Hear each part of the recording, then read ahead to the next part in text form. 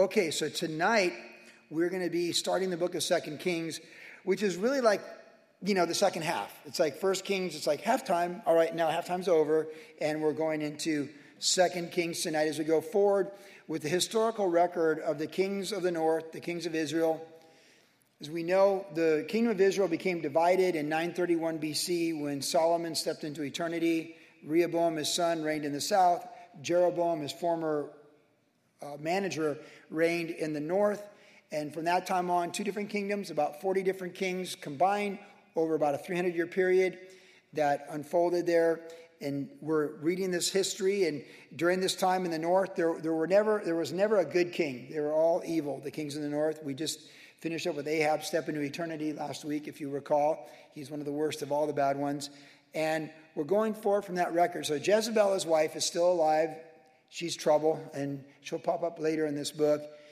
And we left off with Jehoshaphat is the king in the south, the king of Judah. So we have a good king in the south, Jehoshaphat, and Ahaziah has replaced his dad, Ahab, in the north. And that's what we got going on right now. So we just come right back out, and we come into 2 Kings tonight with that background. Elijah's still around, and Elisha has been anointed by Elijah to be his successor as well. Chapter 1, verse 1. Moab rebelled against Israel after the death of Ahab. Now Ahaziah fell through the lattice of his upper room in Samaria and was injured. So he sent messengers and said to them, "Go inquire of Beelzebub, the god of Ekron, whether I shall recover from this injury." But the angel of the Lord said to Elijah the Tishbite, "Arise and go meet the messengers of the king of Samaria and say to them, is it because there's no God in Israel that you're going to inquire of Beelzebub, the god of Ekron? Now therefore, thus says the Lord, you shall not come down from your bed to which you have gone up, but you shall surely die." So Elijah departed. And when the messengers returned to him, that would Ahaziah, he said to them, "Why have you come back?" So they said, "A man came up to meet us, and he said to us, 'Go return to the king who sent you and say to him, thus says the Lord, it is because there's no God in Israel that you are sending to inquire of Beelzebub, the god of Ekron. Therefore you shall not come down from the bed to which you've gone up, but you shall surely die.'" And then he said to him, well, what kind of man was it, and who came up to meet you and told you these words? So they answered him, "A hairy man, wearing a leather belt around his waist." And he said, "It's Elisha the Tishbite." I just love when God uses prophets against proud kings. There's something, I'm always for the underdog. And when you read these stories, it's like, God's always doing so much more than we think. And no matter how powerful a king might look, he's still working through the prophets and the prophetesses, his servants, his maidservants, and his men servants. He's always doing so much more than we think or know. And in this story, we see as soon as Ahab dies. Now, Ahab was a powerful king. His dad was even more powerful. We talked about the extra biblical written records of his dad's life and legacy from the writings of Assyrians and the Syrian empires and the Moabites and their records that are archaeological finds. When we left off last week with Ahab dying after being shot by the arrow that pierced his armor, we read, it said, "And all the things they ever did, the cities he built and all the great things he did, are they not written in the book of the Chronicles of the Kings of Judah?" Ahab was a powerful king, and even though he had the supernatural victories through the Lord against Ben-Hadad of Syria in the north. And he was a strong king in his own efforts. And he obviously had subjected Moab, his neighbor, to the right. So, Israel, Mediterranean Sea, Jordan River, Galilee, Sea of Galilee, Dead Sea, and then over here is Moab. And as soon as he dies, there's rebellion. Men are always looking to do political power, money. People are always looking to make that move, whatever's in their best interest. And as soon as there's a weakness from one perceived leader, man, they jump on it. So right away, Moab's like, we're going to test Ahaziah. Well, they probably didn't know, but Ahaziah was already doomed because God pronounced judgment on the house of Ahab. So it's actually a pretty good decision on a geopolitical sense for Moab to rebel, because Israel in the north, the 10 tribes in the north, based out of Samaria, under the leadership of Ahaziah, is impotent. It doesn't have any power. He's cursed, and he's brought upon himself. But lest we think God's just judging Ahaziah because of his dad's sins, we realize God's going to judge him for his own sins. This is an amazing statement where he sends Elisha, the Tishbite, the prophet of all prophets in the Old Testament. And he says, like, is it because there's no God in Israel you're going to inquire of Beelzebub, the god of Ekron? Let's think this through. God of the universe, by whom and through whom are all things held together, Jehovah, the Father loves the Son, has committed all things to him. All things are made by Christ and for Christ, and in him all things consist and are held together. Like the universe, the micro, the macro, all of it. The God of Israel. You can serve him, and you can be protected, you can have peace, and you can be prosperous. Or on your bed of illness, you're going to go seek the God of Ekron. So do you want to seek Beelzebub? Baal means Lord. Remember we talked about this. Beelzebub is like Lord of Ekron. So you're going to go like the Lord of Ekron is like a baby god over a little town. It's like a mayor god, right? And you think, what is wrong with these kings of Israel? You have the Ten Commandments. You have the law of Moses. You have every reason to call upon the name of the Lord. You can read historically all the things he did for Moses and Joshua in the book of Judges and all these things, how he blesses those who obey him and how he brings chastening upon or curses upon those who rebel against them. And we don't have to choose curses when we can choose blessings. But Ahaziah, he chose in the pivotal moment of his life, the crucible, the apex.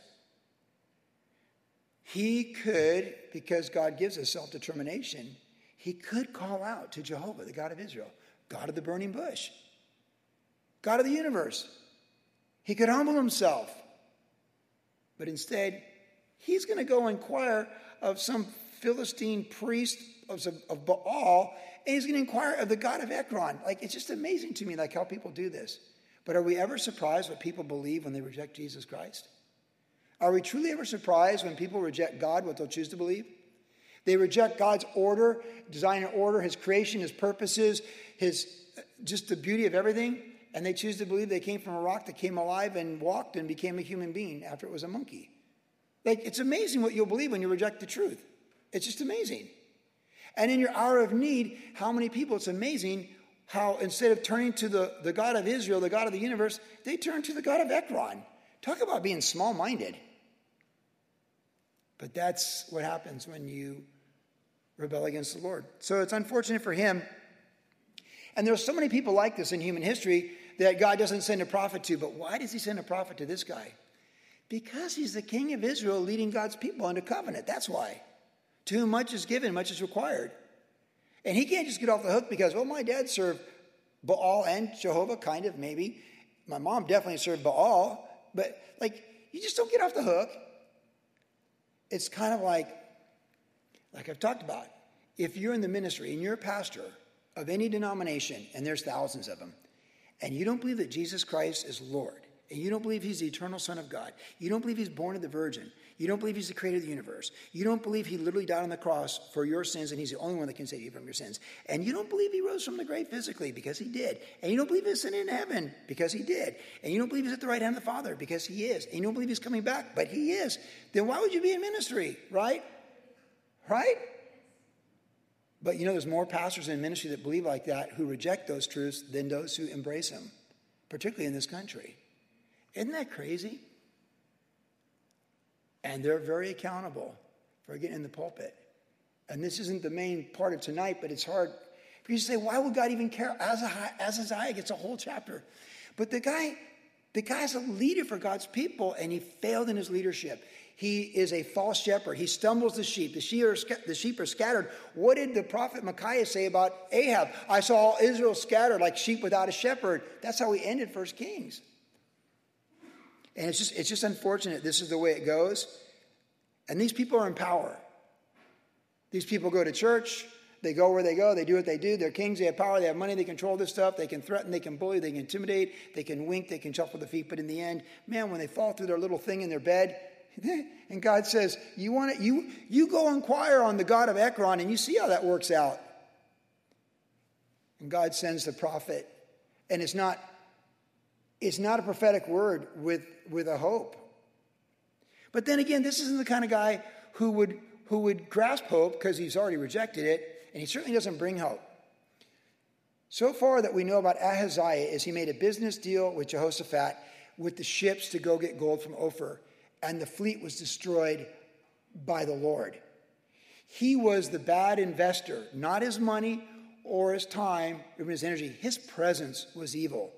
And bad company corrupts good morals. So in the business venture, this unequally yoked partnership that ended First Kings, it was him and him alone being accepted by Jehoshaphat, his relative, the king of the south, to be part of this business venture that doomed that fleet. In other words, what he touched in business was cursed when it was yoked with people who are blessed. God can't bring the blessing on the blessed when they're yoked with the cursed. And that's what we learn from Ahaziah. But there's more to this story. Because he's on his deathbed and he's hoping it's not his deathbed. Because, when you live for a temporal, as you get older, you're going from your glory. You're getting farther from your glory. But when you live for the eternal, we're going from glory to glory. See, that's the beauty of all the people over 50 in this church. Or all those senior saints with Odin Fong down the street that used to go to Big Calvary as well. We're going from glory to glory. We're going to our glory. I am one day closer to glory today, November 8th, 2022, and so are you. We're going to glory. I have a vision for goals for the future, and so do you. And ultimately, I'm not in a hurry to be 75 or 80, but I know when I'm 75 or 80, it's a 2-minute warning. Now I'm headed toward glory. I'm right there. So all my vision is for the glory to come, not the glory that was. But when you're Ahaziah and you're on your deathbed and you're fairly young still, the wages of sin is death. And that death is physical, spiritual, and eternal. He's separated from God. He's got a physical infirmity that's going to kill him. And he's facing doom in eternity because he's rejected the Lord. And he'd rather seek the Lord of Ekron instead of the God of Israel, who he represents as the King of Israel. We're going to our glory. He's leaving his glory. And it's just not, it's a bad story for him. So, but he's still in power. Like old kings on their deathbed. He's still got some power. It's like, they may not know what year it is. They may not know what day it is. They might be a little fuzzy, but this guy's not that old. So he's just young and powerful, but he's bedridden. That's funny how physical infirmity can humble us so quickly. There's treasures in earthen vessels for us who believe, but it's just, for those who don't believe, you know what the Bible says about us? From the dust we came, the dust will return. That's what it says. So the king sent to him a captain of 50, verse 9, with a captain of 50 with 50 men. This is the king Ahaziah. He said, you can't just tell him you just can't come with the word of Elijah and think he's going to get away with it because he's still the political power. So he went up to him, and there he was sitting on top of a hill. That is Elijah. And he spoke to him, man of God, the king has said, come down. Because he's the king, right? He's the king.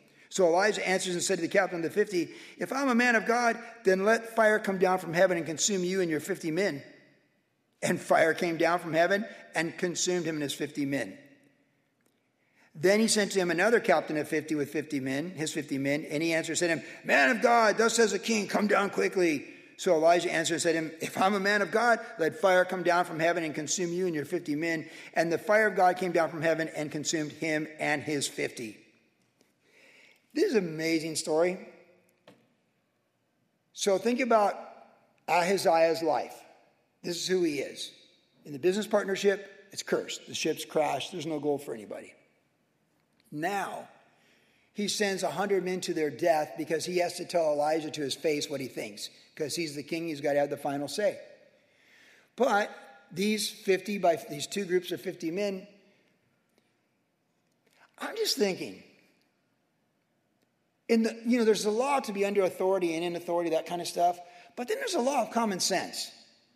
I'm just thinking, we know this guy already called down fire, the fire of God, on the offering against the prophets of Baal. He slaughtered 400 prophets of Baal. And you're going to go up there with 50 men and say, hey, the king's told you to come down and we've got the power of the king. We've got the law.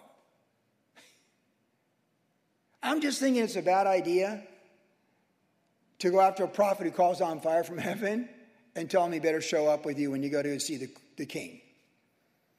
And it happened twice. So I got to thinking, 50 men, maybe 50 marriages, the spouses, maybe 100 kids, 2 kids a family. Look at that. Listen, These men were following an evil leader, and the moment they allied themselves with Ahaziah, they put themselves against the Lord. We need to be really careful what philosophies, what worldviews we align ourselves with when they put us against the Lord. And I know most of you know that, but for those who listen to this study or watch this video, you need to know it. We don't want to put ourselves in the camp of Ahaziah against the Lord, because that's the camp that's cursed. To obey the Lord is a camp that's blessed. That's the camp we want to be in. And these two captains and their 100 men, they led them into battle against a prophet sitting on a hill who calls down fire from heaven. And by the way, just because you can call down fire from heaven doesn't mean God's going to call down fire from heaven, right? I mean, Paul had a healing handkerchief, the Apostle Paul, and he could heal people with that healing handkerchief. But when he had infirmity, he couldn't heal himself, right? So just because God does do supernatural things through you at various times doesn't mean he's going to always do supernatural things through you at various times. When I said in Jesus' name to a man who had drawn a knife on me, he drew a knife and he was coming for me. I said, in Jesus' name, put that knife away. And the knife disappeared. They never found it. He did get arrested for all these other things, trying to steal my car and all that. But I was like, wow, it's first year ministry. Like, why do you see that? I was like, in Jesus' name, and the knife is gone. So I felt like, like a quick draw, ha, in Jesus' name. Well, I tried that one time, another time. I was with Victor Marks. Many of you know Victor Marks. This is when he was doing some youth ministry, and I was doing the drug and alcohol recovery ministry, and there was a house. It was a duplex, and these people were cooking crystal meth. It's a different crystal meth story from Vista than the other one I shared last week. But they were cooking crystal meth, and the lady next door was trying to go to church, and it was like demonic, and it was oppressive, and she asked us to come over and cast out the demons and all this stuff. And if you know Victor, he's like, oh, we got to do this. I'm like, let's go. So there was these guys doing drugs, and they're all there. And, of course, Victor's a black belt. So if you're going to show up like that, it's good to show up with Victor Marks because he can defend himself. I'm just like behind Victor going like, in Jesus' name, it didn't work. I was waiting for it. I was like, oh, it's coming. It's coming right now. And they're like, and they're like on drugs. And I was like, here it comes. In Jesus' name. It didn't work. It's like, is it jammed? It didn't work. In fact, they went ballistic and they seemed empowered by my lack of power. It was a crazy night, and Victor Marks and I remember that night very well. In fact, I'll tell you, we ended up in a car, and we were praying after all this happened, going like, what just happened? And our car got rocked, got hit by like a meteor physically, and there was no one around us. And I never forgot that night with Victor Marks. But what I remember most about that night is don't show up like Captain Rambo in Jesus' name, within Jesus' name, unless you know God, because it won't work with pride. It'll only work with humility. And I learned a valuable lesson in the second year of ministry, because the year before that knife disappeared. I was like, oh man, I got like supernatural power, like a Jedi Knight or something, And then I didn't have any power. And the Lord told me that's not how that works. It's a powerful lesson. So I bring that up because just because you can call down fire from heaven doesn't mean God will call down fire from heaven. But in this case, he did, which confirms to us this was a judgment by God upon these 100 men. That's the only conclusion I can make from this text. They were following the wrong political leaders, down the wrong path. Wide and broad is the way that leads to death, and many go thereby. Narrow is the way that leads to life. You're better off hanging out with the hairy man with the big belt that you can never find, Elijah the Tishbite, than hanging out with kings who are debilitated on their deathbed, thinking they still run the universe in their little world, calling out to the God of Ekron. These guys chose the wrong side, and they were greatly affected by it. They lost their lives. The effect on their wives who were widowed. The effect on their children who were orphaned. The details are there. All you have to do is just apply the basic numbers and metrics of how out of 50 men, how many were married. Of the ones who were married, how many had children. And how far-reaching the effect was of their decision to blindly follow this situation. Verse 13, Again, he sent a third captain of 50 with his 50 men. And the third captain of 50 went up, came and fell on his knees before Elijah and pleaded with him and said to him, "Man of God, please let me live. Let my life and the life of these 50 servants of yours be precious in your sight. Look, fires come down from heaven and burned up the first two captains of 50s in their 50s, but let my life now be precious in your sight." And the angel of the Lord said to Elijah, "Go with him. Do not be afraid of him." So he, Elijah, arose and went down with him to the king. And then he said to him, the king, "Thus says the Lord, because you have sent messengers to inquire of Baal-zebub, the god of Ekron, is it because there's no God in Israel to inquire of his word? Therefore you shall not come down from the bed to which you've gone up, but you shall surely die." So Ahaziah died according to the word of the Lord, which Elijah had spoken, because he had no son. Jehoram became king in his place, and in the second year of Joram, the son of Jehoshaphat, king of Judah. Now the rest of the acts of Ahaziah which he did, are they not written in the book of the Chronicles of the kings of Israel? See, he had a short reign, so he didn't build any cities or do anything great. He just fell through this thing in his bed and still tried to run things when he's dying on his deathbed as a proud man who's a king that's a short-lived kingdom. Love the mercy in this story, don't you? Where the one captain goes like, "Hey, this is the law of common sense. Like, this is like Rahab hiding the spies. Like, this is where you realize, like, no, there's a right thing to do right here." And this captain comes in humility, finds mercy, begs for his life, begs for the life of his 50 men. And in so doing, he saves his life, maybe his marriage, and he's around for his kids' bar mitzvah or whatever, or his grandkids. And his 50 men that work with him, their lives are spared, and they get to live a rich, full life, possibly. And maybe they're going to seek the Lord more after they see what happened with Elijah the Tishbite in this story. They found mercy, though. See, whenever there's humility at work before the Lord, God will... Well, you can never go wrong with humility. Even when Ahab, after judgment was pronounced on him and he humbled himself, God made it so he didn't see the punishment while he was alive. This captain, who's the captain of the armies of Israel, he recognized the situation and he found mercy and he preserved life. Which is, to me, very interesting because Ahaziah touches things, they die, they die, they die. Nothing's built, there's no legacy. He touches it, it dies. He touches it, it dies. He gives a decree, 50 men die. He gives another decree, another 50 men die. Everything about his life is death because it's sin, death, and baby god of Ekron. But Elijah, what about Elijah? What does he do? He speaks the word 3 times. It never changed because God's word never changes, right? WG, it never changes. All the shifting sands of society and planet Earth and humanity in 2022, God has never changed. He's not going to change.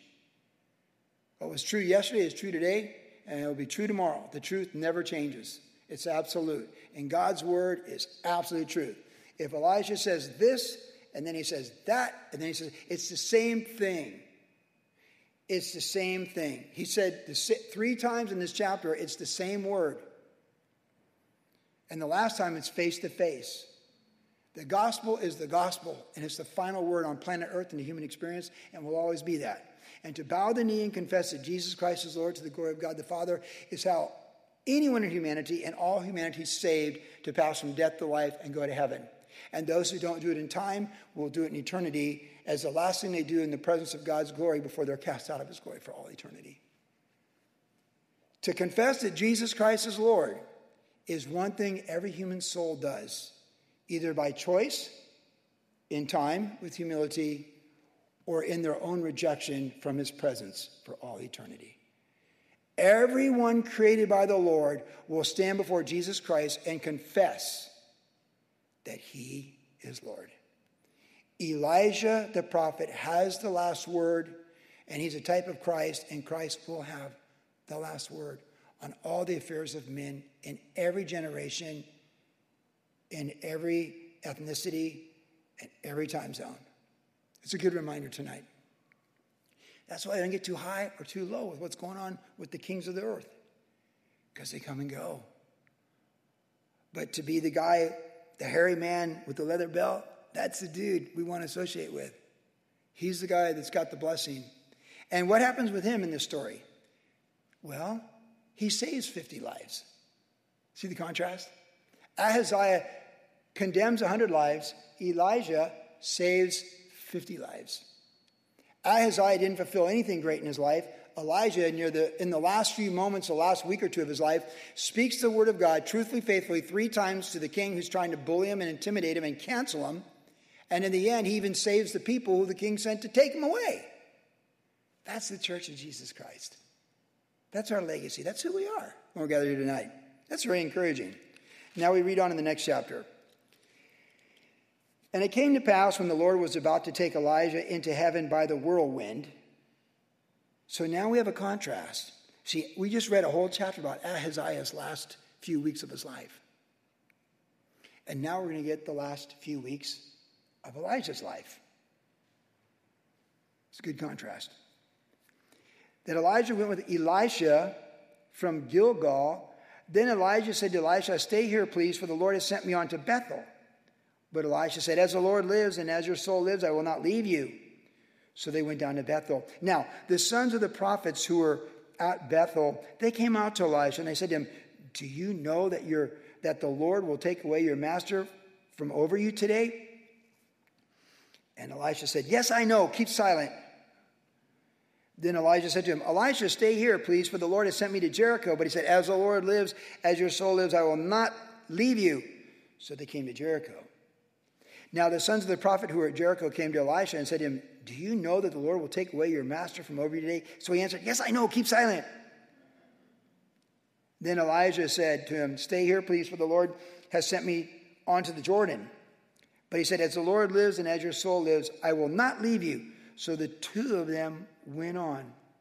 And 50 men of the sons of the prophets went and stood facing them at a distance, while the 2 of them stood by the Jordan, that is the Jordan River. Now Elijah took his mantle, his coat, he rolled it up and he struck the water, and it was divided this way and that, so that the 2 of them crossed over on dry ground. All right, so here in this text, this is setting us up for, of course, the famous story of Elijah being caught up in the chariot and Elisha receiving the mantle of Elijah. And it's a beautiful story. It's a wonderful story with a lot of applications. But this first part, I want to draw your attention to this. 3 times, Elisha commits to stay with Elijah no matter where he's going. Which brings up the whole idea of loyalty and faithfulness in friendships, faithfulness in business, faithfulness in ministry, your right-hand man, your right-hand woman. To have friends, one must be friendly, and the whole idea of loyalty. And it's worth noting because Elisha was called by Elijah into ministry. We read about that back in 1 Kings. And God spoke to Elijah when he was hiding in the cave from Jezebel that Elisha would be his successor. And so here's Elijah. He's about to step into eternity, not tasting death. Quite a contrast to Ahaziah on his deathbed in pain. But Elisha is by his side to the very last moment to glean, to learn, to grow, just to be by his side because that's where he knows where he's supposed to be. And there's a friend who sticks closer than a brother. And of course, we're promised that Jesus is always by our side. You know, Paul, in the end of his life, writing 2 Timothy, he shared with Timothy how no one stood with him. He actually said in the end of his life he was alone. Which is kind of one of our worst fears, is to be alone. But we're never alone with the Lord. And he actually said there in 2 Timothy, they all forsook me. Demas, all these guys had all gone their way. But he said, but the Lord stood with me and will always stay with me. So it's something for us to think about, that the one that we serve, who's over us, Lord Jesus Christ, is always by our side, even to the last breath. He's never going to leave us nor forsake us. He's going to always be with us in whatever we're facing in our journey. Whatever our worst fear is, whatever our greatest triumph is, whatever the end looks like. Ahab died in a chariot bleeding out, looking at a sunset, at the Syrians conquer him, the very people he was supposed to deal with 3 years prior. His son Ahaziah died on a deathbed indoors, with the prophet looking at him saying, God's got the final say. He always has and he always will. There is an ending for all of us. But it's nice to have loyal friends in that journey till the end. And to have loyal friends, one must be a loyal friend. See, with Pastor Brandon Phillips here at WG, you guys all love him. You're like, where did this guy come from, right? And everyone loves Brandon. But I loved Brandon for 5 years, like a son. And one of the reasons why I was so comfortable with Brandon coming on staff to be a pastor is more than two, but one is he's a true friend. 2, he's definitely called by the Lord to be a pastor. 3, his house is in order. So those are 3 big ones when you're looking at people that serve in the ministry. But the craziest thing, sometimes I'm here with Brandon, we're all doing ministry, Sam and Brandon, we're all here, Anthony, and we're all doing the deacons and all that stuff. And I look at Brandon this was my coach with Olympic surfing. Brandon was by my side when I coached the U.S. surf team for 2 years. And he was by my side in one of the darkest, most challenging times of my life. The loyalty that Brandon showed when I was doing the USA surf team is just something that me and him and the Lord know about. But also interesting, going back to the USA surf team, was my boss, Greg Cruz, who Brandon knows as well. Greg Cruz was my boss with USA Surfing. And as I got approached by various surf coaches that wanted to work with the USA surf team, Brandon was one of them. But there were many others.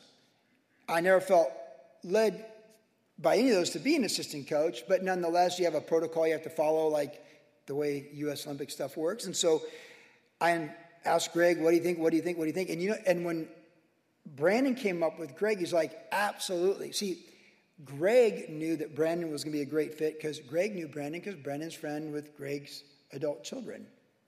So Greg already knew Brandon. That was the link.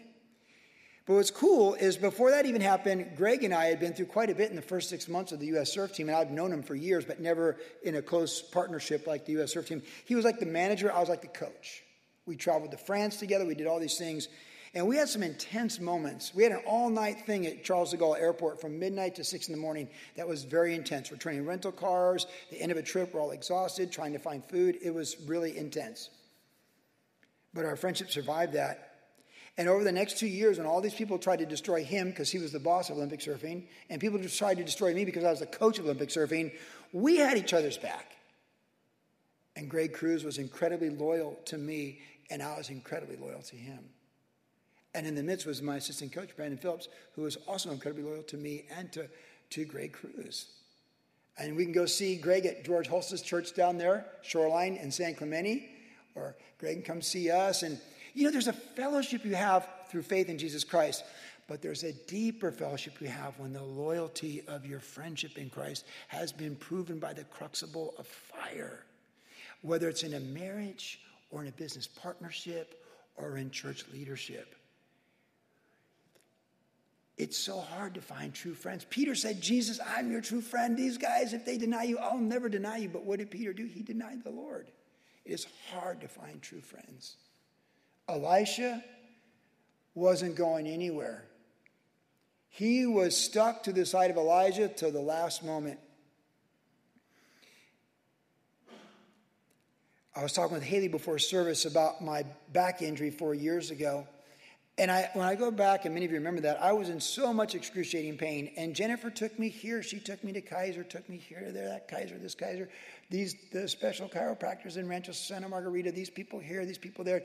And I was in so much pain. I was in so much excruciating pain for 4 weeks. I can't even imagine facing it without my wife carrying me through it. And then, as I'm approaching 35 years of marriage, and I know it doesn't work out for everybody, so don't take it wrong, but it didn't work out for you. I understand that. I tell people the older I get, I'm not surprised that people get divorced. I'm more surprised they stay married because we're very selfish. I'm very selfish. But to be approaching 35 years of marriage and realize how loyal my wife has been to me by my side as my helpmate. And it makes me want to finish the journey really well and find another gear for her. Because, of course, sometimes you see two elderly people in assisted living together and they're a husband and a wife, and they've been together 60, 65 years. Just like, wow. Loyalty is such a powerful attribute in the kingdom of God. To be loyal to the Lord, to be loyal to his people, to be loyal to our calling, and to stand by people's side when no one else stands with them. Those people are so hard to find. Be that person. Be that person that's loyal in Jesus' name, because people need true friends. And Jesus is a friend who sticks closer than a brother, and he will never leave us nor forsake us. You could almost miss it in the story. Because to get the blessing and the mantle from Elijah, you got to be standing next to him. What blessings do people miss when they throw their friends under the bus? You know, that's the thing about the cancel culture and the woke mob. They cancel each other. They're so ruthless. They cannibalize themselves. It's hard to watch. Both political parties do it. They cannibalize one another. The church does not, we're not called to cannibalize one another. We're called to build up and be there for one another. And one of the most beautiful things in my life for being a pastor for 34 years is to be with so many people in their darkest moment and to be by their side. And to get a chance to represent Jesus as that loyal friend. And the seasons come and go. There are so many friendships that are just for a season for you and for me to be that loyal person and represent the Lord to them. And maybe they can't look at you because you remind them when their child died. Your presence will remind them of how you were there for them when their child died. Or their wife. Or their husband. But just to be there and hold their hand in that dark valley is so special. And when you're that person and that person moves on and they've got the anointing and the blessings, who's not to say they don't come to you? Who's not to say that when you're that loyal friend? Well, first of all, the universe is sowing and reaping. The two great laws of the universe is gravity, physical, and sowing and reaping, spiritual. So when you show forgiveness, you're just storing up treasures. When you show mercy, you're just storing up treasures. When you sow bountifully, you're just storing up treasures. And when you show loyalty and friendship, you and I are storing up treasures for all eternity, for time and eternity. You almost missed that Elijah and Elisha, in this critical moment on this critical day, he couldn't shake them. Elijah kept giving him a chance to just bail out. You can bail out. You can bail out. And Elijah's going, there's no way. Almost like, again, Peter with Jesus. Where are we going to go? You have the words of life. We want to be loyal. Loyalty is a great attribute. Because if we represent Christ, he is a true friend. No one likes to get thrown under the bus. Verse 9. And it was so that when they crossed over the Jordan River, that Elijah said to Elisha, ask what may I do for you before I'm taken away from you? And Elijah said, please let a double portion of your spirit be upon me. So Elijah said, you've asked a hard thing. Nevertheless, if you see me when I'm taken from you, it shall be so for you. But if not, it shall not be so. That's just a fair answer, right? Then it happened as they continued on talking that suddenly the chariot of fire appeared with the horses of fire and separated the two of them. And Elijah went up by the whirlwind into heaven. And Elisha saw it and he cried out, my father, the chariots of Israel and its horsemen. So he saw him no more. And he took hold of his own clothes and tore them in two pieces. He also took up the mantle, the coat of Elijah that had fallen from him, and went back and stood by the bank of the Jordan. Then he took the mantle of Elijah that had fallen from him and struck the water and said, where is the God of Elijah? And when he also struck the water, it was divided this way and that, and Elisha crossed over. So it was fulfilled. It is an amazing story. Again, I keep saying amazing, but I love 2 Kings. It just starts out like a barn burner. I mean, it's just, let's go. Let's get it going here in this second book of the Kings and the record of the Kings. Two things. First of all, the whirlwind itself. I've shared this story in times past, and I'll share it again tonight. This story, I don't know why, but for maybe the first 10 years I was a Christian and a pastor, I just couldn't wrap my mind around the chariot of fire. Like, how does a fire, because fire burns you, so how does like a fire not burn you when the chariot of fire comes? And I was thinking physical. Now, the Gospel of John is Jesus saying spiritual things in physical terms. You must be born again. Nicodemus, do I go back to my mother's womb? No, that was flesh is flesh, spirit is spirit. Drink from this water, you'll thirst again. Oh, where is this water from? Draw this water for me. The woman at the well. It's like, no, I'm the living water. See, this, Jesus, your fathers ate manna. I'm the bread of life. Unless you eat my flesh. They're like, eat your flesh. It's spiritual. It's spiritual. We think physical, temporal, carnal. The Lord's always trying to elevate us with spiritual. But the reality is, when you look at the Bible from Genesis to Revelation, you have supernatural events where time, space, and matter, which is the science that we know. I mean, Anthony builds rockets, right? You're working on time, space, and matter to build rockets and launch them from Canaveral or Vandenberg. That's the real world, gravity. But the universe is over that, and the eternal is a whole other dimension. There's a whole other dimension, the spiritual realm, all of it, the glory to come, the new heaven, new earth. It's a whole other dimension that we're all moving toward. And they merge at times. For sure, like when Jesus joined Meshach, Shadrach, Abednego in the fire, they merged because they weren't burned in the fire either. So the only way they're not burned in the fire is that the dimension opens up, it supersedes the physical, and is over it. So this story for quite a while, I was like, I don't know, like how does that work? And like the devil looks for something to kind of chip away at with you in your faith. The devil's like, well, how does that work? Like a chariot of fire, like how does that work? Well, I don't know, but I believe it. And but I was doing devotion with Leah, who's now 30, when she was preteen. And we did this study, and I'll never forget, I've done thousands of Bible studies with my kids, literally. And I'll never forget this. I suddenly saw it all. And before they ever had like the Thor movies and all these movies with the Avengers and their superhero portals where they come and go from different things, I saw that before any of that ever came out in movies.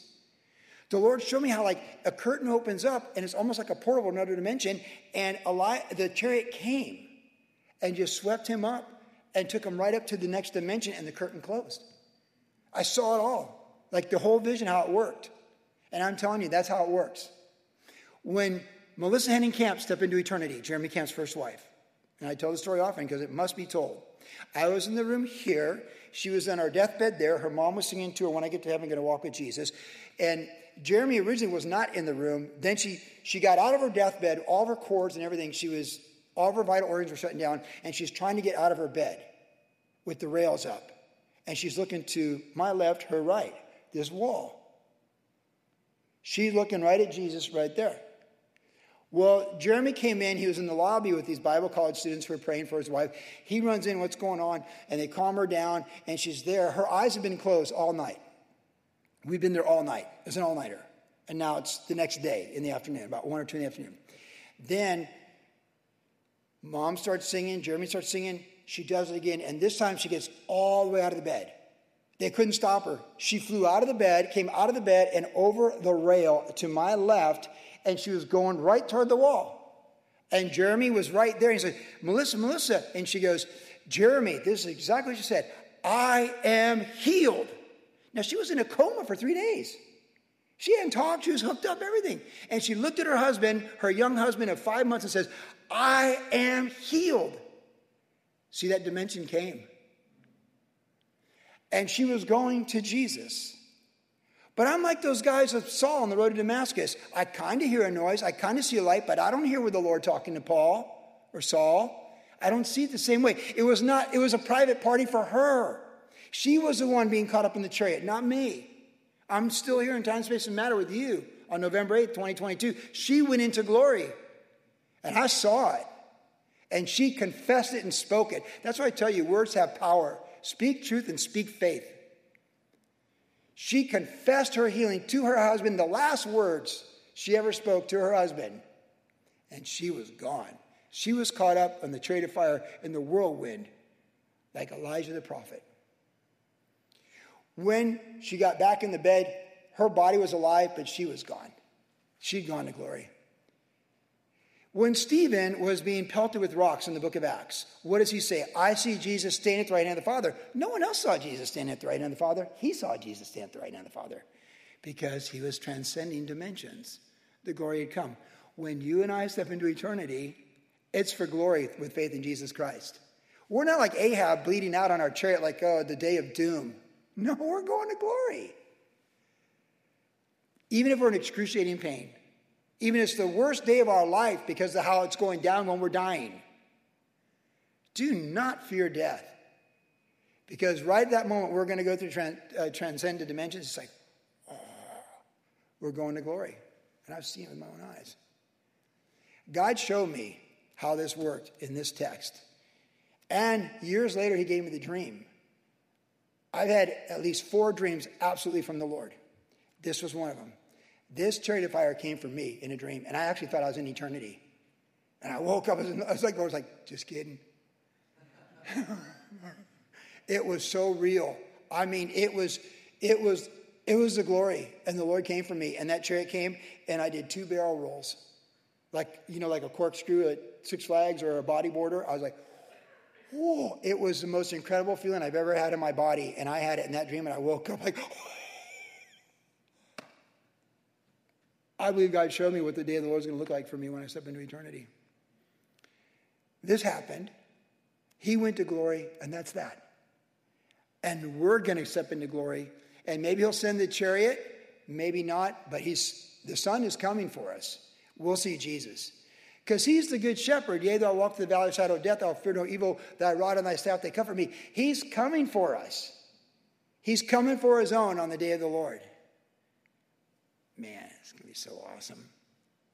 What did Paul say to the Philippians? Well, if I live, it's good for you. So WG, if I live, it's good for you.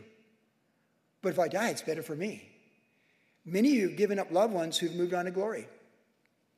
It would be good for you that they're here and you wouldn't be as lonely or sad or sorrowful with the holiday season coming up. But listen, make no mistake, and I preach the word of the Lord. It is good for them. They're in glory. Because that's what the Holy Spirit says, not me. Which is all we want to hear tonight, on this night, right? The voice of the Lord, the voice of the word of God. They went that way. And Elijah says, ask. Now listen, if the Lord says to you, like, ask, right? Like, the Lord's like, hey, put your name there. Ask. I'll be like, oh, I'm asking. I got a whole list of what I ask for every day, by the way, of what I'm asking for from the Lord. I'm asking for more. More of everything. I'm trying to rack it up in the fourth quarter before the chariot comes for me. When the prophet says ask so big. William Carey, the father of modern missions, was the one who said, attempt great things from God, expect great things from God. Hudson Taylor went to China and had a vision for all these people in these inland provinces. There are many of these provinces. There are no missionaries, no gospel witness, and he had the vision of them perishing without Christ, and he dedicated his life to reach them all. And before he stepped into eternity in 1904, 1905, he reached every province and set up a mission station in every province for the inland China mission. Dream big, ask big, go big, get the hustle on. Even if you're 80, get the hustle on. Particularly get it on, because it's not over till it's over. Elijah said, you ask a hard thing. Why? Because there's never been a prophet like Elijah. He is the greatest prophet that's ever walked on planet Earth. And Elisha, his intern, goes, a little Padawan, goes like, hey, can I get a double portion of what you got? Dude, double up. Double jeopardy, man. Double it up. Think how profound that is. This is a man with vision. I mean, this is the greatest prophet ever. And his intern says, I'll take a double portion of what you got. You know, on the East Coast, they had the phrase, go for the brass ring. The old merry-go-rounds on the boardwalks. You go for the brass ring, you just go for it. You go for all of it. You go big. When the Lord says, ask, go big. That's what we do. That's how we think. That's how I think, and I know it rubs off on all of you. I hang out with people who go big for Jesus. When the Lord says, ask, ask. Ask for all of it. Some of the blessings? No, all the blessings. What he asked for was hard because he's asking for more than any human being has ever experienced, a double portion of the prophetic power of the greatest prophet of the Old Testament who stands with Jesus in glory on the Mount of Transfiguration. He's going big. He's asking for spiritual power. He's asking for his equipping in ministry, and he's not shy about it. And God answered his prayer and gave it to him. He got such a double portion that when his people touch his dead body, they get raised from the dead later on in this book. It's like the prayer of Jabez. Lord, expand our boundaries, expand our tents. You know, we have that written on that whiteboard in our office that I wrote in the spring of 2020, COVID, when it all began. The last 2 years have been the most fruitful years in our receiving and sowing as a ministry in our 20-year existence. When people retracted and felt fearful, we were like, no, let's go. We've done more in 2 years than 10 years with Jesus in global missions. Jesus said, you have not because you ask not. And if you ask for carnal, that doesn't count. If you ask for spiritual, there's the blessings. It's a spiritual request, all the blessings. Oh, I can't wait to teach this on Saturday. Now, we're almost done. So verse 15. So it's all happened. The confirmation, he parts the river. It's on. It's a whole nother level in Israel. We got an upgrade. Elijah for Elisha. Now, when the sons of the prophets, verse 15, were from Jericho, saw him, they said, the spirit of Elijah rests on Elisha. So they were confirmed. And they came to meet him, and they bowed to the ground before him. Then they said to him, look now, there are 50 strong men with your servants. Here's 50 men again. What is about 50 men in these first two chapters? Please let them go and search for your master, lest perhaps the Spirit of the Lord has taken him up and cast him upon some mountain or into some valley. And he's like, nah, you're not going to, don't send anybody. You shall not send anyone. But when they urged him till he was ashamed, he said, let's send them. And therefore they sent 50 men. They searched for 3 days, but did not find him. And when they came back to him, for they had stayed in Jericho, he said to them, did I not say to you, do not go? Some people just got to know for themselves, right? Right? Some people just got to know for themselves. Verse 19. Then the men of the city said to Elisha, please notice the situation of the city is pleasant, as my Lord sees, but the water is bad and the ground barren. And he said, well, bring me a new bowl and put salt in it. So they brought it to him. Then he went out to the source of water and cast in the salt there and said, thus says the Lord, I have healed this water.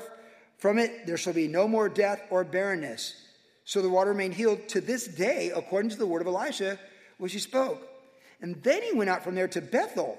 And as he was going up the road, some youths came from the city and mocked him and said to him, go up, you bald head. Get up, you bald head. And so he turned around and looked at them and pronounced a curse on them in the name of the Lord. And 2 female bears came out of the woods and mauled 42 of the youth. Then he went on from there to Mount Carmel, and from there he returned to Samaria. So these back couple of verses are interesting, but they just remind us, you can choose blessing or curses, right? Like, if you love the Lord, you love his word, and the prophet's in town with the double portion, hey, can you fix this well? Could you, like, it's a nice place to live. We just don't have good water. And we all know one thing on planet Earth.